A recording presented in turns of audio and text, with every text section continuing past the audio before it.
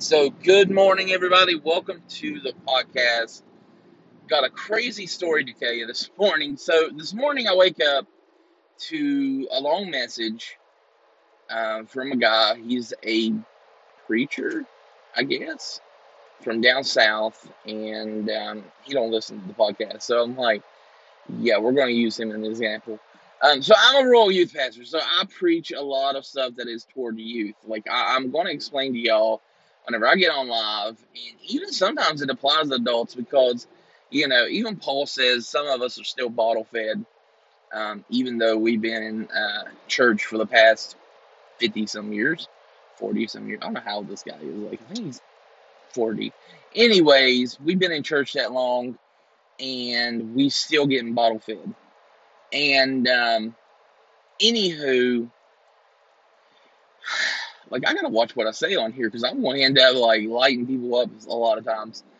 Because it's just whenever I see this is why I fight against religion. This is why I fight against churches that think, they got to be that Pharisee church, where they just, you got to do 15,000 steps in order to get to heaven. Like that's not scripture. That is not Bible. That is just man-made junk that is in order to get us um, condemned to hell. Like I'm just being really honest. So, anyways, I got into this today with this guy at like 6 o'clock this morning, and he wrote me this message. Said, "Hey, I listened to one of your live, or we'll listen to one of your lives. Um, let me explain to you some things that I think is wrong with it." And I'm like, excuse me? They like, you know, okay, let's see this. And it was a list of like, you said this. And it was like in quotation. This guy spent a lot of time quoting me. And I said, if you're playing, like I even put on there, I was like, listen, if you're playing to upset me, I said, I'm sorry, I don't get upset anymore. Um, like I like creative criticism, but if you don't understand scripture, I don't want to even fight with you. Like that is my entire wordage that I use. But I said I will entertain this. And needless to say, he gets on there and he said, it was a couple months ago, even like it was weird. I think he was like stalking me.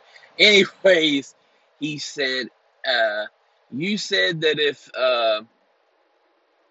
what was it? If you hang out with people, watch out who you hang out with because sometimes they'll influence you, which is like totally the truth. And like that's simple knowledge. And he said, but Jesus went out and hung out with people, da da da da da. And like he went through his list, and I went through his list with him, and I said, hey, I said, this is where I even wrote the scriptures down because I'm a scriptural person. I don't believe that you do stuff without scripture. So I was like, well, okay, your first question is this. So here is my answer. Jesus says, don't be unequally yoked. He says, well, that means in relationships. I said, exactly. What do you think a friendship is? It's a relationship with somebody. And I said, you got to look at it at the standpoint of Jesus. Like he said, don't be unequally yoked. Basically, if your faith is not strong enough, like let's put it in the sense of an actual yoke. You have a double yoke, which is two oxen pulling whatever. And I said, if my faith ain't strong enough and the other person's whatever is stronger than me, guess what? We're going to be going in circles all day because he will be overriding me. And that is basically what I'm trying to say. That was my gist of that. And I said, it's the same as that person. Their faith isn't as strong, and your faith is really strong. Well, sometimes that corrects each other out, And that we was talking about this. Like, I literally sent him like a link to basically how an oxen works. And I was explaining to him that is where I was going. And it was crazy because he was like, that makes total sense. And I was like, yeah, duh. Jesus didn't say it for his good looks. And like it was just a bunch of stuff that he asked, and I said, hey, this is what it means. This is what it means. This is the scripture behind it. This is what it all rolls out to. And So anywho, we got pretty well. I wounded him up, and I said, "Hey," I said, "I'm not being mean, but I said this is religion speaking." Well, how do you know it's religion? I said because religion questions everything. I said if you really, I didn't say that. Um, anyways, I said if you really have a relationship with Jesus, I said you wouldn't question anything he says. And he says, well, this is how I was brought up. And I said, that's the problem with everybody. Everybody thinks they need to be brought up the way they were brought up by man. And I said, people need to let go and let Jesus. And he quit talking. Like, I don't know if I sparked a thing or whatever.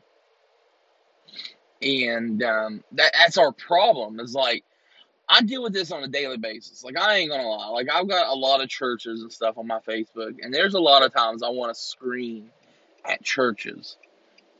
Because like I look at it like this, that Jesus didn't come to question everything. Like he didn't come to make these crazy, outrageous statements that made people, get angry and go crazy and ballistic and all that. He created these statements so people would understand, hey, this is what God was speaking. This is what God was saying. And that's how I feel. Like sometimes we need to get out of the rut that we created because we listen to man-made stuff, and let's get back into the theology, into the thought of, maybe this is what God was saying. Maybe this is what God was doing. So I really got into this. Like me and this guy sit and talk this morning about this. So this is just my thought, my focus here was maybe, just maybe, instead of pushing theology of myself onto people, how about I start pushing Jesus into people? How about I just say what Jesus said? Scripture says, hey, blah, here it is. Well, how about we start being like that and saying, hey, this is what Scripture says?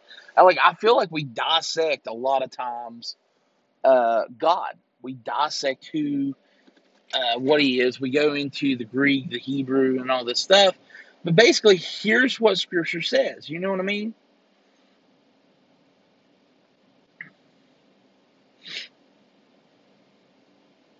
So I really got into this, and this really it didn't change my thought because this has always been my thought process. Is instead of dissecting the Scriptures, how about we dissect ourselves? And that's the thing. Like even in rural youth ministry, I have to dissect myself in order to teach, in order to preach. Like I can't use religious thoughts and say, hey, teenagers, you have to be this way in order to get to heaven. You have to wear this outfit. You have to do this stuff. And it's not about the external, but it's about the internal. And I think that's where a lot of times um, we always get mixed up. We always get all confused, all crazy. We mix up our thoughts, and boom, this is the situations that we get made. So, anyways, I love you guys. I just wanted to share that today because I feel like we need to get out of that. We need to get out of that religiousness that was put into us. I think that we need to start running with Jesus, and that's what a youth pastor needs to do. Is needs to run with Jesus. So, love you guys, and I'll talk to y'all later.